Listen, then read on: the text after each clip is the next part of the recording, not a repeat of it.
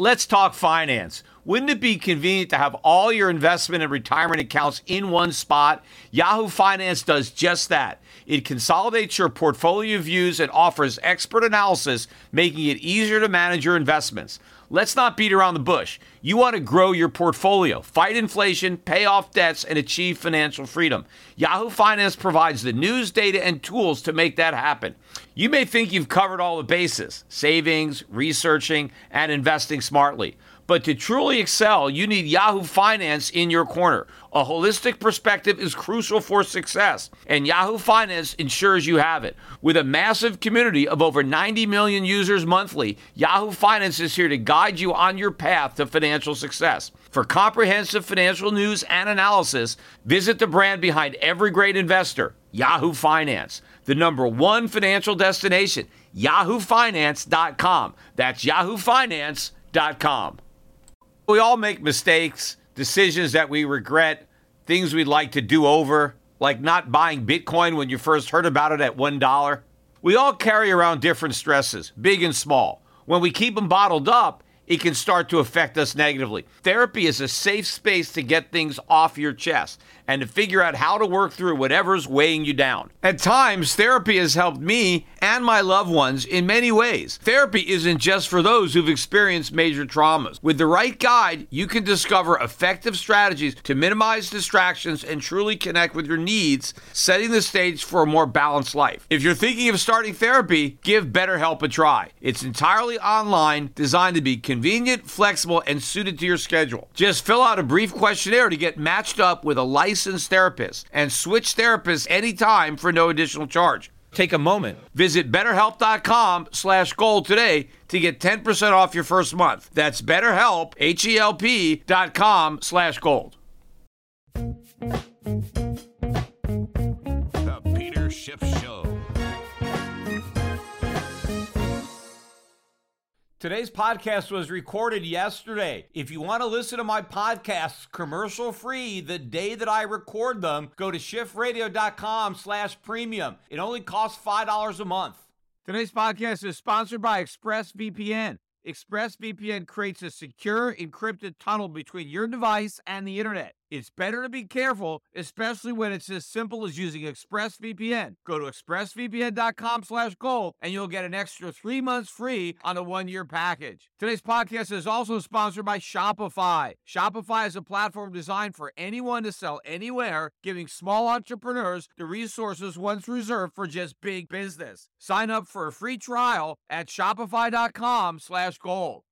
Before I get into the big news of the day, which was the culmination of the Fed's 2-day open market committee meeting, where the Fed announced exactly what the markets had expected, a 50 basis point increase in the Fed funds rate, the new rate at 4.5%, meaning the target rate is now 4.25% to 4.5%. But before I really delve into that news, I want to start off by talking about the big news of yesterday, and that was the release of the November CPI data. And in fact, that CPI number set the tone for the way traders were positioning themselves ahead of today's meeting. The expectation for the November CPI was for a gain of 0.3, and that would have represented a slight improvement over the 0.4% gain in the prior month. Well, the number came out at up just 0.1, 0.1%. That was below the low end of the consensus range, which went from a low of 0.2 to a high of 0.5. So this was good news as far as the market was concerned. The year-over-year inflation rate, which stood at 7.7 in October, was supposed to drop to 7.3 in November, and instead it dropped all the way down to 7.1. Again, below the low end of the consensus range, which went from 7.2 on the low end to 7.6 on the high end. So that was good news. Then, if you strip out food and energy, because nobody eats and nobody needs energy, so if you take out that part and look at the core, they were expecting an increase of 0.4, which actually would have been hotter than the 0.3 from the prior month. Instead, we got just 0.2, again, below the low end of the consensus range, which went from zero point 0.3 to zero point 0.5, and the year-over-year core, which was supposed to fall to 6.1 from 6.3 in October, fell to 6.0, this time matching the low end of the consensus forecast, which went from 6.0 to 6.3. Now, as soon as this number came out, stock market futures skyrocketed, but so did gold futures,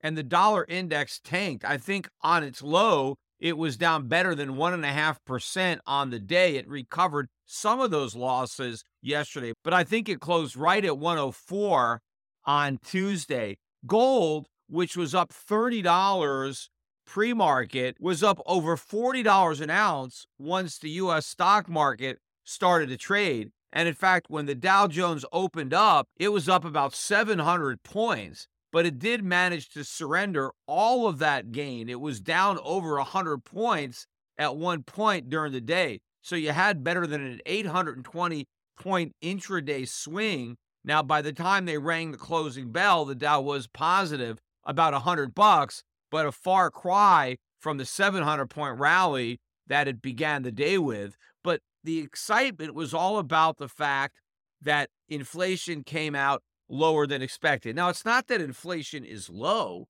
Sure, 0.1 would be a low rate if we had 0.1 every single month, but we don't. And of course, if people were struggling with a high cost of living in October, their struggle didn't get any easier with an additional 0.1% increase in prices. No, if prices were too high in October, they're even higher in November. What consumers need to get relief is a decline in prices. Now, of course, the Fed would say, oh, that's terrible. We can't have deflation. Well, if we have a huge increase in prices, what's so bad about having a decrease in prices to bring them back down? Remember, the Fed talked about inflation averaging. They wanted inflation to average 2%. Well, last year, inflation was 7.7%. The year-over-year rate of inflation in November is 7.1. It's probably going to end the year north of 7, which means we've got 2 years of inflation, which when added together represents a 15% increase in the cost of living. That is a huge increase, and especially when you consider the fact that it's probably double that, because the CPI is only capturing about half of the increases in consumer prices that consumers are actually paying. That is a massive increase in the cost of living. That is why so many people are moonlighting. And again, that's why we have so many jobs being created, because people can't pay the bills with one job. They now need second and third jobs to pay these higher prices. So this is not a strong labor market. This is a weak labor market and a weak economy where people are forced to work multiple jobs when they used to be able to get by with just one. In fact, I just read that the percentage of young Americans, and those are 18 to 29-year-olds, that are still living at home with their parents is now at the highest level since 1940. Now, that was the end of the Great Depression, and so a lot of people had a hard time moving out during that period of time. We haven't been in a depression yet, at least not officially. I think by the time it's said and done, everyone's going to acknowledge that this is actually a greater depression. But we have nearly 50% of 18 to 29-year-olds living at home with their parents. Why, in 2022, are so many young adults still living with their parents? A, because they don't have jobs at all. And if you don't have a job, well, you can't afford to pay rent. Or B, you have a job, but the job doesn't pay you enough to pay rent. So you don't have any choice other than to stay home and live rent-free with your parents. Now, maybe some of these young adults are chipping in and helping their parents pay the rent or pay the mortgage, whatever they're doing. But in fact, one of the reasons that young Americans have money to spend on clothing or travel is because they're not spending on rent because they're living at home. But of course, most young Americans would prefer not to live with their parents. The fact that they end up having to live with their parents is a sacrifice that they have to make because the labor market is not strong enough to provide young Americans with a high enough real wage so that they can afford to leave the nest. So a lot of parents who are looking forward to being empty nesters now have a nest full of their grown kids who can't afford to fly the coop. But the point is that prices are still rising. And if the Fed was really true to its commitment of averaging inflation of 2%, well, how many years do we have to have inflation way below 2%? And there's not a lot of room to get below 2% if you want to be above zero. But how many years of sub 2% inflation are we going to need to get the average rate of inflation down to 2%? In fact, the Fed is not even projecting that inflation is going to go down to 2% in 2023. Its current projection for 2023 average inflation is 3.5%. Now, of course, I think that's optimistic. I think we're going to miss the mark by a mile, but that's what the Fed is projecting for 2023. And even in 2024, they're not looking for 2%. The projection there is 2.5%. So maybe 2025 is the first year that the Fed believes it will finally succeed in getting inflation back down to 2%. But if the Fed is going to stick to its commitment that inflation average 2%, we'd have to have some years where prices declined. Otherwise, there's no way we're ever going to get the average down to 2%. Of course, that's not going to happen. Inflation averaging will never be brought up again. It was only brought up initially as a ruse because the Fed needed some excuse why it was allowing inflation to be above 2%. So it came up with this idea that we needed inflation above 2% to make up for all the years that it was below 2% so that we could bring the average up to 2%. Well, that was a bunch of nonsense then. I called out the Fed for how ridiculous that policy was. But again, now that we're so far above 2%, they're never going to talk about the need to average 2% because that would require much lower inflation than the Fed is possibly capable of delivering, given the current state of the fiscal budget, how much money has already been printed, and how much money they're going to print to monetize these enormous deficits. So we're never going to get back down to 2%. And that is the real important point that seems to be lost on everybody. What investors are trying to figure out is, has inflation peaked? Have we seen peak inflation? Now, I think the answer to that question is no. I don't think inflation has peaked. Now, it may have peaked for a short period of time. It may take until the second half of 2023 before we get a year-over-year rate of inflation that was higher than the high water mark for 2022.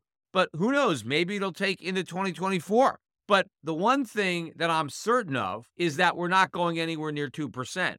And that is what investors still don't understand, that the days of low inflation are over, and we're living in an era of high inflation.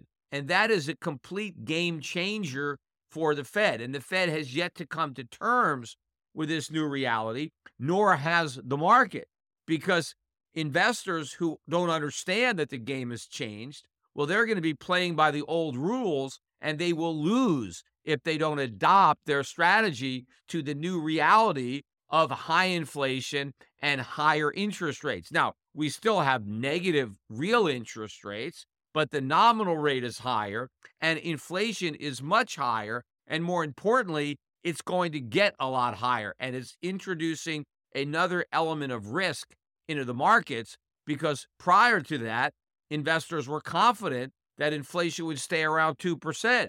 Once they have to acknowledge that it could be much higher than 2%, but how high is anybody's guess, that introduces a lot of risk that needs to be priced into financial markets that had been priced out when so many investors were lulled in to a false sense of complacency, and they actually believed that the Fed could deliver on its commitment, that it could fine-tune the inflation rate to such a precise degree that it could keep it right around 2% indefinitely. But the most significant market reaction to the better-than-expected inflation data was not the stock market. After all, the Dow couldn't even hold on to its big rally.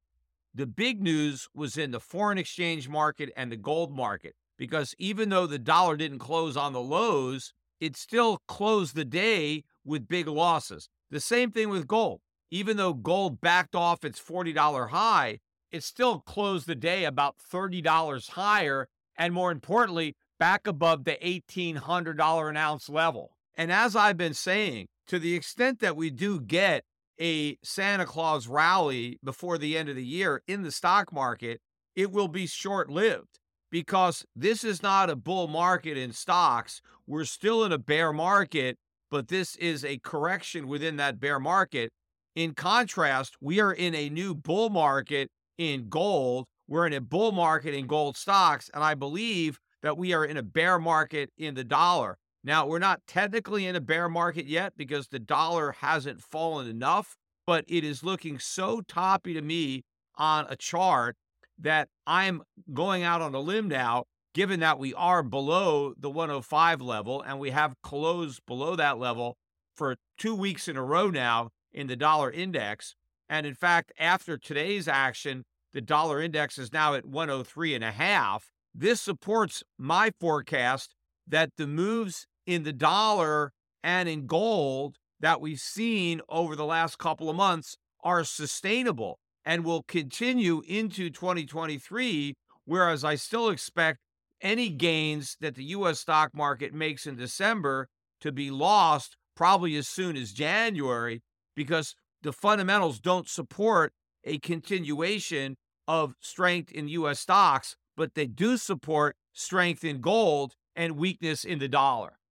The holiday season is here again, and it's the season of giving. But you've already given enough to your internet service provider if you haven't been using ExpressVPN every time you go online this year, which is one of the reasons that I'm using ExpressVPN. Just go to expressvpn.com/gold to learn more. I'm not just talking about the enormous internet bills you pay every month. Every time you go online without using ExpressVPN, your internet service provider, like AT&T or Verizon, can see and log every single website that you visit. And yes, that includes all the sites you visit in incognito mode. And then on top of that big bill, they're also legally allowed to sell all your browsing activity to third-party advertisers and reap the profits. But if you prefer to keep that information private and control who gets to see it, make sure that you're using ExpressVPN. The app encrypts and reroutes 100% of your network data through their secure servers, so your provider can't see a thing. And it couldn't be easier to use.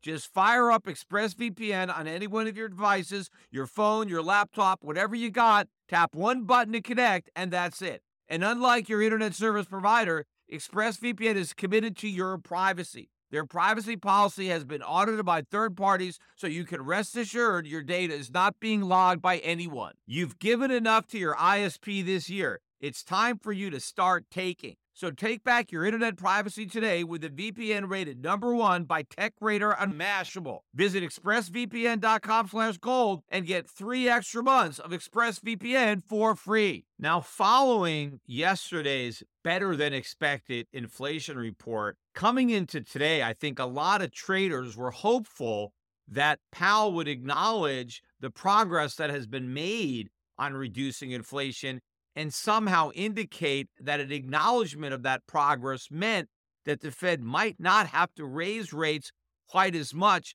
as it once thought. Maybe the terminal rate might be a little lower. Maybe the rates might not have to stay so high for so long. And I think that's why you had the Dow up about 200 points before the announcement.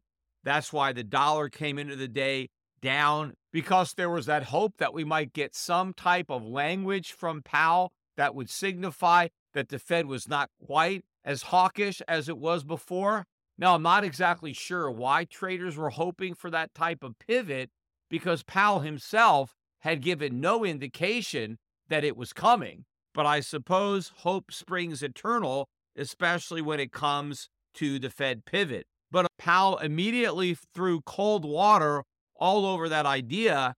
And as soon as the announcement came out, even though the move was expected, the language did not reflect any type of softening in the Fed's resolve to reduce inflation, and the stock market immediately sold off.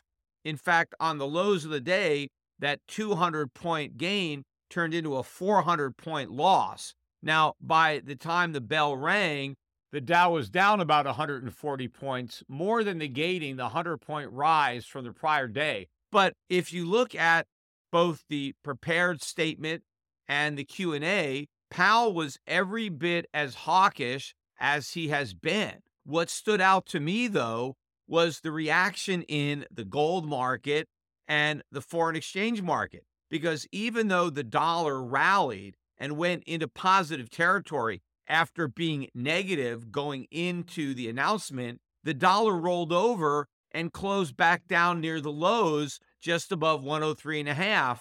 And even though gold sold off and at one point was down over $10, it got back into positive territory before closing down just a couple of bucks. And once again, closing above the $1,800 level. I think the final price on the day was about $1,808 per ounce. So the fact that gold was able to hold above 1,800, despite hawkish words from Powell about the Fed's commitment to doing whatever it takes to bringing inflation back down to 2%, and the fact that the dollar actually fell in the face of that commitment, again supports my thesis that we've seen the highs in the dollar and the dollar is headed lower, and we've seen the lows in gold and gold is headed higher. But getting back to some of the things that Powell said, first in his prepared remarks, when Powell began to address the press conference, the first thing Powell said was that the Fed understands the hardship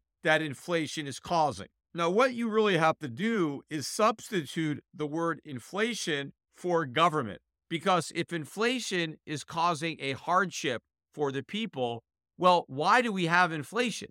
Inflation was caused by the government. So if inflation is causing hardship, it's the government that is causing hardship because it's the government that is creating inflation.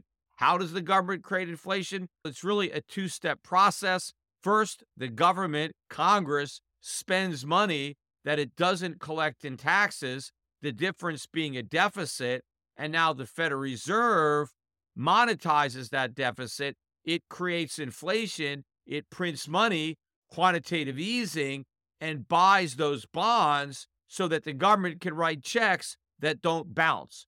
But that process is why we have inflation.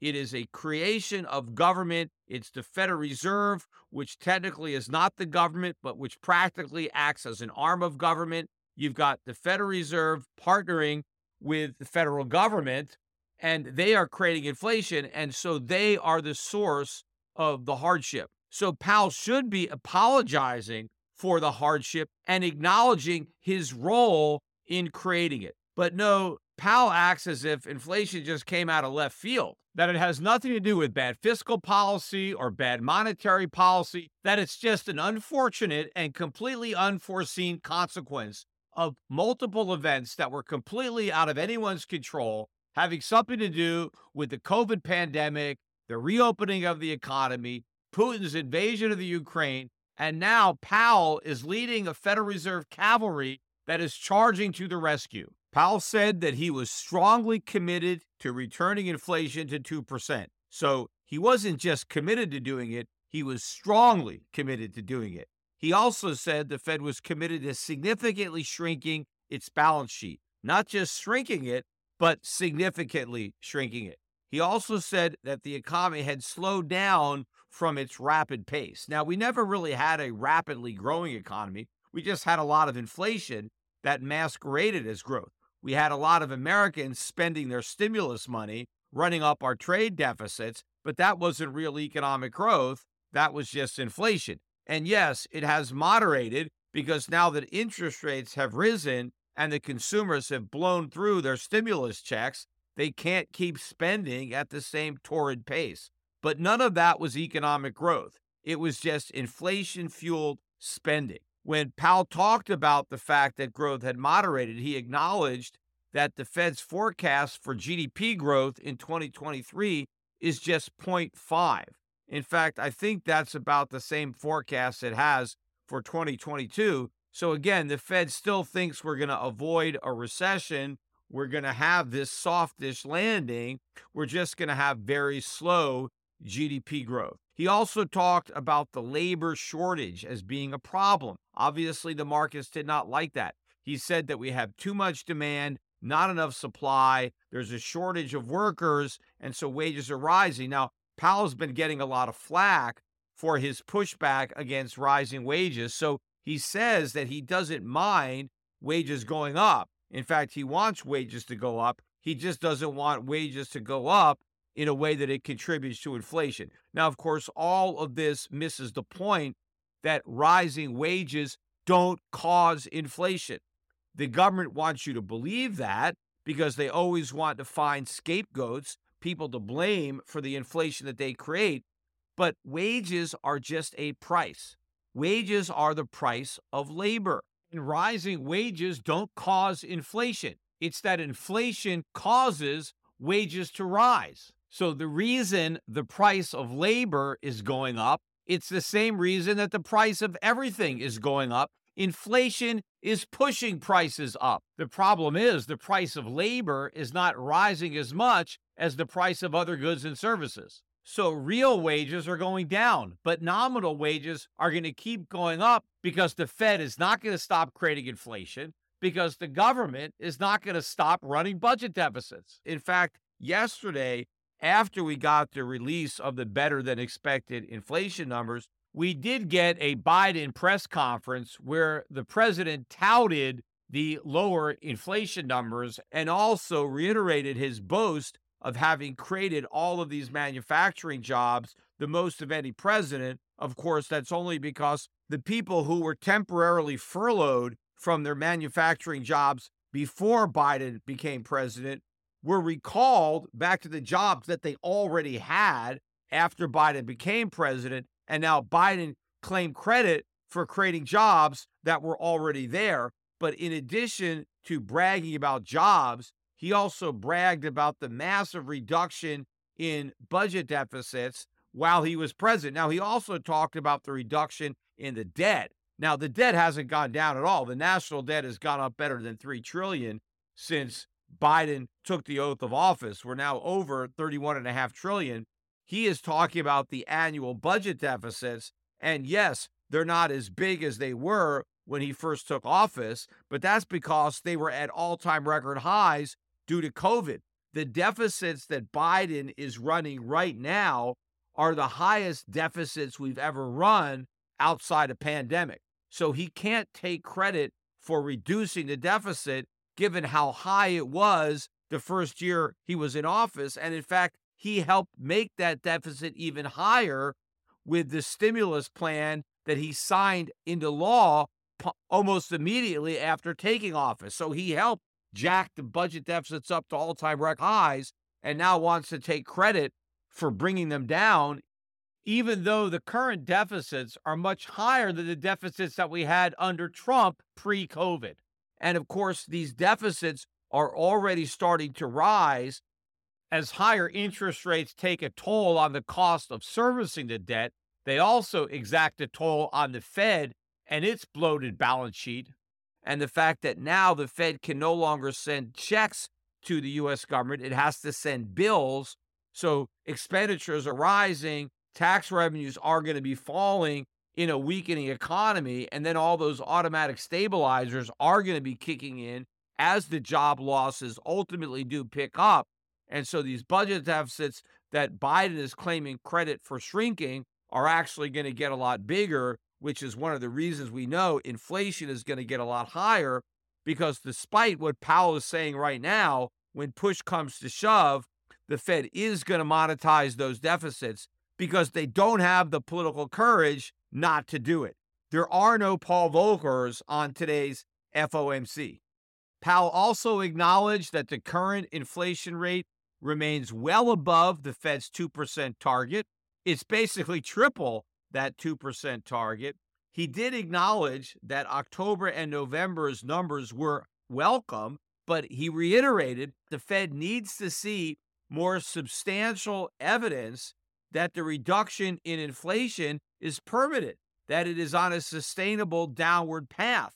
And that is exactly what the markets did not want to hear.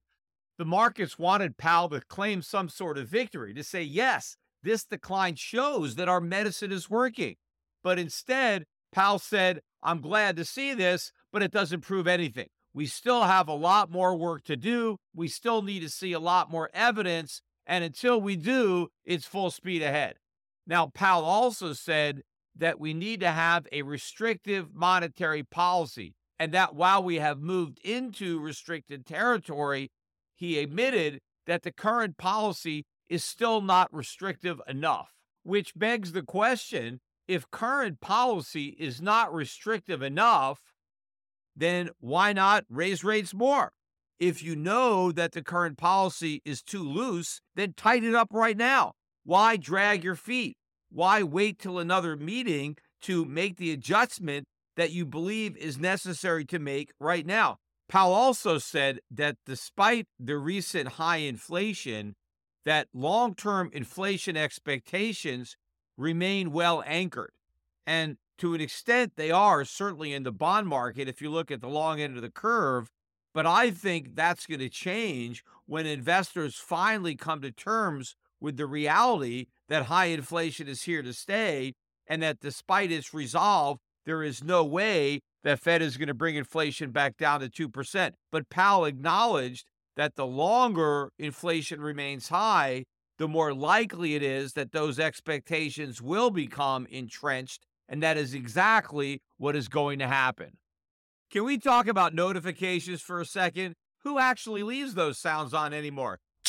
Well, besides that one, that's the sound of another sale on Shopify, the all-in-one commerce platform to start, run, and grow your business. Starting your own business is never easy, and it always comes with a lot of risk. That's why so few people actually do it. But now with Shopify, starting your own business has never been easier. Shopify makes it simple to sell to anyone from anywhere. Whether your thing is vintage teas or recipe for ghee, start selling with Shopify and join the platform simplifying commerce for millions of your favorite businesses worldwide. With Shopify, you'll create an online store in your vibe, discover new customers, and grow the following that keeps them coming back. Shopify has all the sales channels sorted so your business keeps growing, from an in-person POS system to an all-in-one e-commerce platform, even across social media platforms like TikTok, Facebook, and Instagram. And thanks to 24/7 support and free libraries full of educational content, Shopify's got you every step of the way. It's how every minute new sellers around the world make their first sale with Shopify, and you will too. When you're ready to launch your thing into the spotlight, do it with Shopify, the commerce platform backing millions of businesses down the street and around the globe. These are the possibilities, and they're powered by Shopify. Shopify empowers you to put yourself out there and turn your dream into a reality. Whether your thing is making ebooks or earrings, Shopify helps make your success possible. Making your ideas real opens endless possibilities. And I love how Shopify makes it so easy for just about anyone to successfully run a small business. It's never been easier to start and grow a small business thanks to Shopify. Go on, try Shopify for free and start selling anywhere. Sign up for a free trial at shopify.com/gold. Go to shopify.com/gold to start selling online today. Shopify.com/gold. Moving on to the question and answer portion of the press conference. The first question came from Steve Leisman, the senior economist over at CNBC, and he asked Powell if he was concerned that the recent rally in the stock market may have eased financial conditions, and is he worried about the rise in the markets, and does he feel that he needs to do something about that?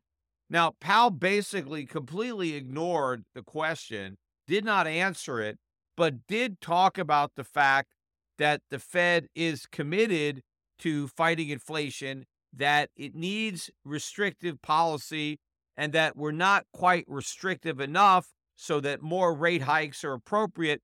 He pointed out that the terminal rate of interest, which is the high watermark that the FOMC members are projecting, continues to go up. In fact, right now, that terminal rate is at 5.1%, and that by the end of 2023, most of the FOMC members are looking for a Fed funds rate between 5 and 5.25.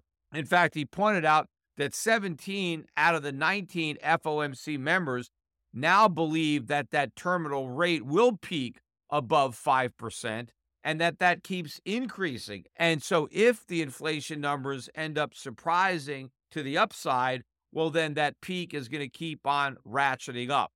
Now, another reporter asked him about the size of future hikes. Would he be going 50 basis points or 25 basis points? And Powell's answer was that he didn't think that the pace of the increases was really that important at this juncture. What he feels is more important is how high rates ultimately have to rise, not how quickly we get there, but also how long rates have to stay high before they can come down. Because I think the expectation is that after we have these high interest rates, in order to bring down inflation, that somehow the Fed can return interest rates to the low levels to which everybody has become accustomed. But those low levels were, in fact, emergency policies that were put in place first as a result of the 2008 financial crisis and then as a result of COVID.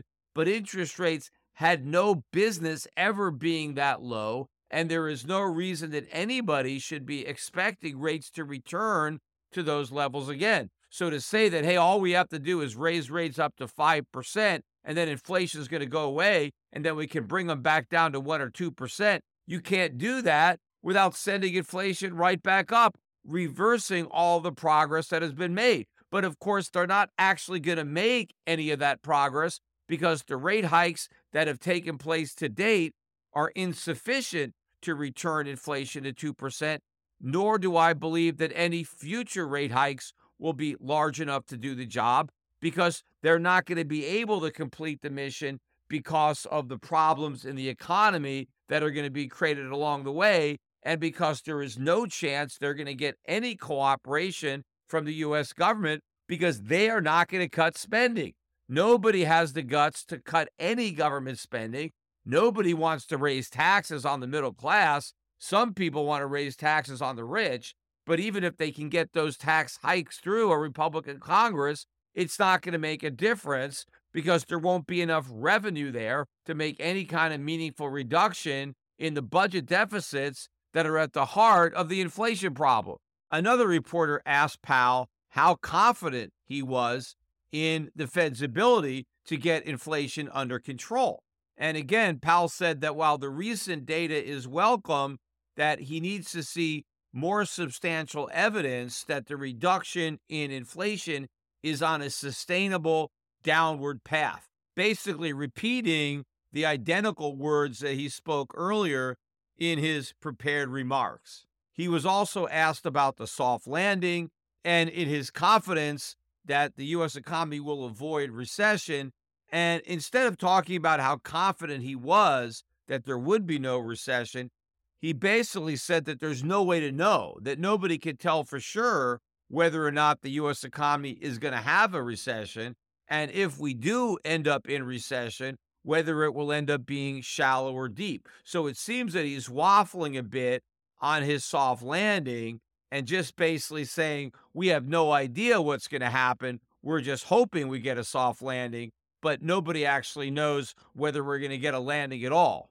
Another reporter asked Powell to comment on the pain that he once said Americans would have to endure as a result of the rate hikes that were necessary to bring inflation back down to 2%. And Powell's answer was that the most pain is what Americans would feel if the Fed didn't raise rates enough and allowed inflation to get out of control. That, Powell said, would be the worst pain. And so the pain they're feeling now from higher mortgage rates or other higher costs related to servicing their debt is nothing compared to the pain they would feel if inflation got out of control. Well, the reality is inflation is already out of control. We're already past the point where the Fed has the ability to regain control without causing not just a recession, but a financial crisis. So Americans are going to have to endure the very pain that Powell is claiming that they're going to be spared because the Fed is now fighting inflation.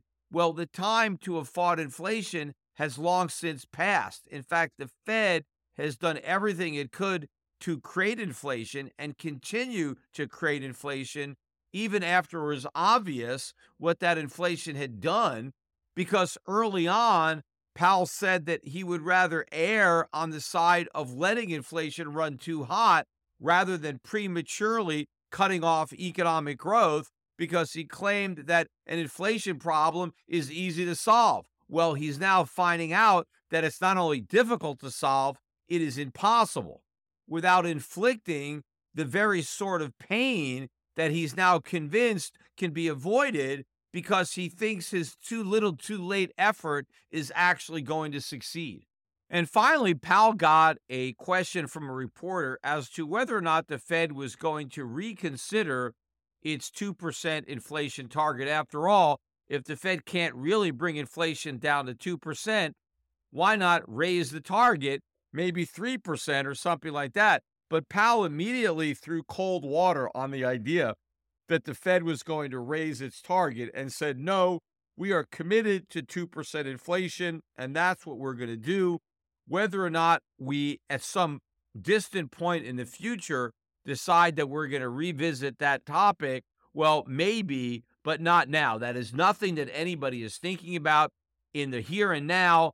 And so for now, we are committed to bringing inflation down to 2%. And I think it was very important that Powell say that, because if Powell gave the markets any hint that the Fed was wavering on that 2% commitment, that the target might be raised, the dollar and treasuries would crash and gold would go through the roof. I think the only reason that we're not seeing that happen now is because you still have players in the market who believe that the Fed is committed to 2%, and more importantly, that it can actually deliver on that commitment, which it cannot. In fact, Bill Ackman had tweeted out that he believes the Fed should right now go to a 3% target, should tell the world that our target is now 3%, because 3% is a lot more achievable than 2%, and it could be achieved with less collateral damage to the economy, to employment, to the stock market. Now, in many ways, Ackman is just talking his book. He hopes that the Fed adopts a higher inflation target, because that's going to be easier for him to make money as a hedge fund manager. But it will not work. It will be disaster almost immediately, because let's say the Fed were to increase the target to 3%. Why would anybody have confidence that the Fed was committed to 3% if it gave up on its commitment to 2%? After all, the reason it would have to abandon 2% would be because the pain of getting to 2% would be too much for the Fed to bear. So it would instead avoid that by going to 3%. Well, if the Fed is going to give up on a 2% target because it's too painful to maintain it, well, what does that say about 3%? It means that when 3% becomes too painful to maintain, well, we'll go to 4%. And when 4% is too painful, we'll go to 5%. So in other words, the minute the target is raised, the target becomes meaningless, because everybody realizes that the Fed is not really committed to keeping it, that it's all bark and no bite. The bottom line to the whole press conference is that Powell and the rest of the members of the FOMC still are completely clueless as to the problem that they have created. They still think that we have a robust economy. They still think that inflation can be brought under control and that everything's going to be fine, that we'll have maybe some subpar growth for a while, but then everything will be okay, and that no lasting damage will have been done.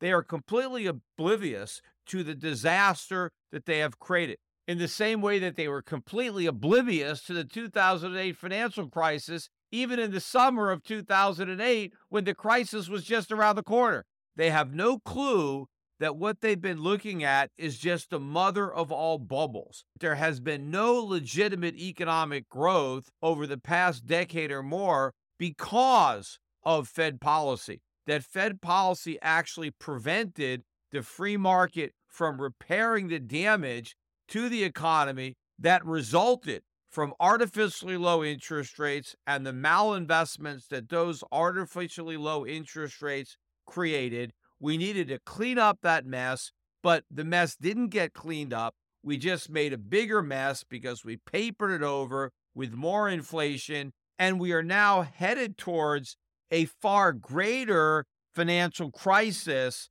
than the one that we had in 2008. After all, the current level of interest rates following today's hike brings us back to the highest levels in 15 years. You have to go all the way back to 2007 to find a Fed funds rate this high. Well, what happened following that Fed funds rate? Well, the next year, 2008, we had the financial crisis. The financial crisis was about debt. And why did that debt become a crisis? Because interest rates went up. And it was the increase in interest rates that exposed the unsustainability of the debt and pricked the bubble. Well, now we finally have interest rates back up to the same level that pricked the bubble in 2008, except this bubble is much bigger and it actually takes an even smaller pin to pop it, because that's how bubbles work. The bigger the bubble, the smaller the pin. Well, we've already got a pin that's equal to the size of the one that pricked the last bubble, but this bubble is so much bigger because we didn't just have interest rates at 1% for a couple of years. We had them at zero for a decade. And in addition, we had QE1, QE2, QE3, QE4. So the damage that the Fed has done to the economy this time is far greater than the damage that it did back then. And so the ensuing crisis must be proportionally that much worse, because the bigger the boom, the bigger the bust. The more mistakes that are made during the boom, the more difficult it is to correct those mistakes during the bust. That is the pain that Powell should be concerned about. And not only the pain of correcting those mistakes, but the greater pain that Americans are going to be forced to endure because we don't correct those mistakes. Instead, the Fed makes an even bigger mistake of creating even more inflation, and we have a currency crisis. We have a U.S. dollar crisis. We have a sovereign debt crisis, which will be a lot worse than the type of financial crisis we had in 2008. And finally, the other big news since my last podcast was that Sam Bankman-Fried was indicted by the U.S. government and remanded into custody by Bahamian authorities, where he is now in jail, having been denied bail, awaiting an extradition hearing, where in all likelihood he will be extradited to the United States to face these criminal charges. He has been charged with conspiracy to commit wire fraud on customers, conspiracy to commit wire fraud on lenders, conspiracy to commit commodity fraud, conspiracy to commit securities fraud, and conspiracy to commit money laundering and conspiring to defraud the United States and for violating campaign finance laws. In fact, if Bankman-Fried is convicted, all of his assets that were acquired as a result of this fraudulent activity will be subject to forfeiture. So in other words, whatever is left of his billions will be gone. Of course, that may be the least of Sam Bankman-Fried's concerns. Now, what struck me as odd was the timing of this indictment, because Sam Bankman-Fried was ready to testify under oath before the United States Congress the very morning following the evening of his indictment. And of course, the minute he was indicted and arrested, that precluded the possibility of a congressional testimony. In fact, even if Sam Bankman-Fried was dumb enough to still want to testify, there's no lawyer that would have allowed it, although I guess he couldn't testify from a jail cell. But usually the prosecutors are smarter. If they know that somebody that they're about to charge with a crime is about to do something so stupid as to testify under oath in front of Congress, they would let him do it. they would have waited until after he finished his testimony before announcing the indictment, because everything that Sam Bankman-Fried would have said would have been able to have been used against him. The prosecution would have been handed a early Christmas present, a gift wrapped up in a bow that Sam Bankman-Fried was dumb enough to give the United States government. And everything that he said would have been used against him, and it would have made it much more difficult for him to change his story, to get out of a lie. And of course, if he did lie, which of course he was prepared to lie under oath, well, that's another crime that could have been added to the indictment, perjury. And in fact, lying to Congress, I think, is even worse than regular perjury. So that would have given prosecutors another crime to add to the list, but it also would have made it easier to convict him of all the other crimes. But as far as I can tell from all the evidence that has already come out, this conviction is going to be a slam dunk. In fact, I don't even think that there is going to be a trial. My guess would be Bankman-Fried is going to plead this out and accept probably what amounts to a sweetheart deal, because I think there are a lot of powerful people, particularly the U.S. Congress, that don't want this trial. There's probably a lot of truths that a lot of people in government would just assume stay buried, and they don't want them to come out in a highly publicized trial, which this one would be. There would be cameras in the courtroom, and a lot of witnesses would be called, and a lot of dirty laundry would be aired. And so I think what everybody wants is to quietly put this behind them. Bankman-Fried is going to go to jail. I'm pretty sure of that. I think it would be ridiculous if he were to escape any jail time.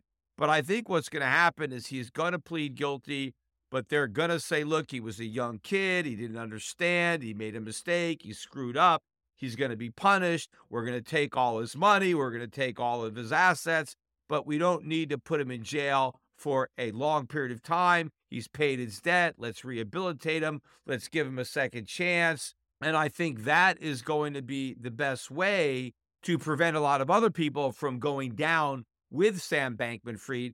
In fact, since the prosecutors saved Bankman-Fried from himself, the fact that they didn't allow him to hang himself with the noose of that congressional testimony, it already shows me that they're looking out for him, that they're trying to minimize the damage, and they didn't want him to testify before Congress. The only way they could stop that testimony was to indict him and to have him remanded into custody.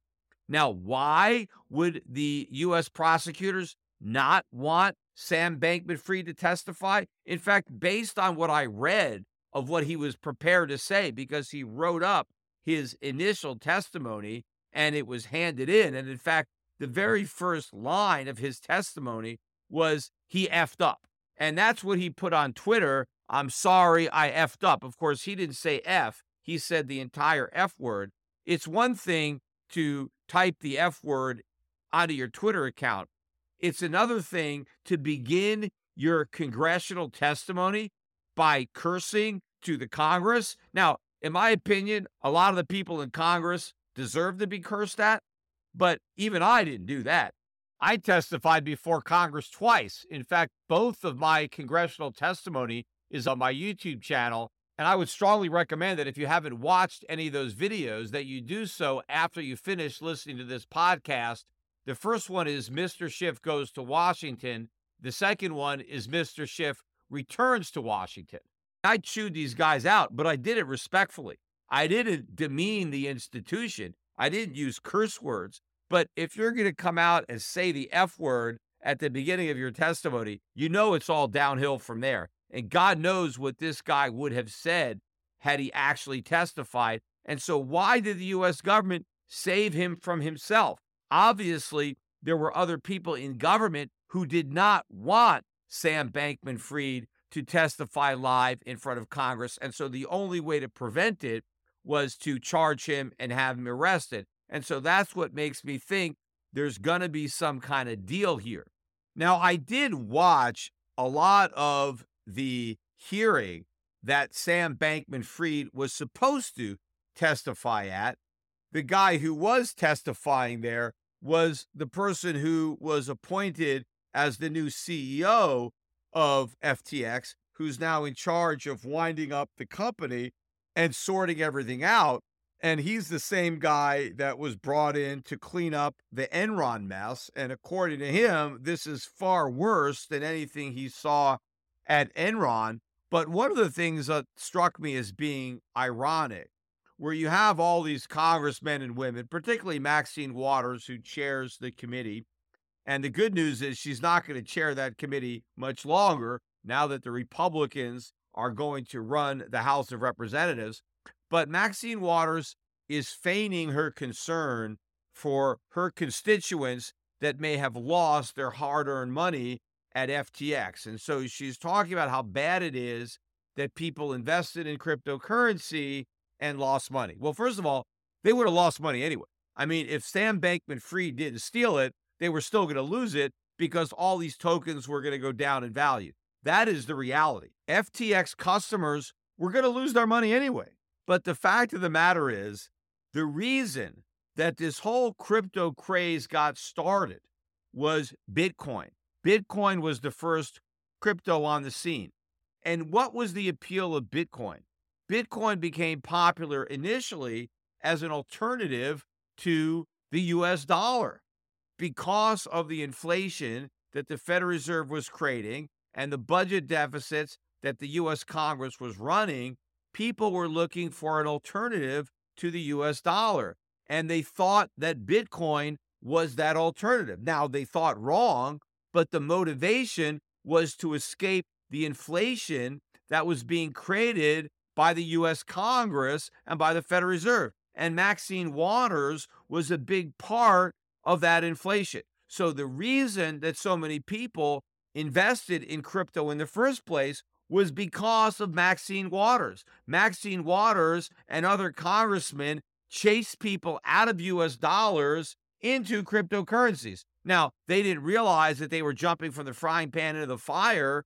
They should have bought gold or silver instead of Bitcoin or Ether or anything else. But the fact remains that the reason that people have all these cryptocurrencies, whether it's Bitcoin or any of the altcoins that wouldn't exist, but for Bitcoin, is precisely because of the reckless and irresponsible fiscal and monetary policies that Maxine Waters herself was very instrumental in helping to bring about. So in reality, Maxine Waters bears a lot of responsibility for these losses. It's not just Sam Bankman-Fried that is responsible.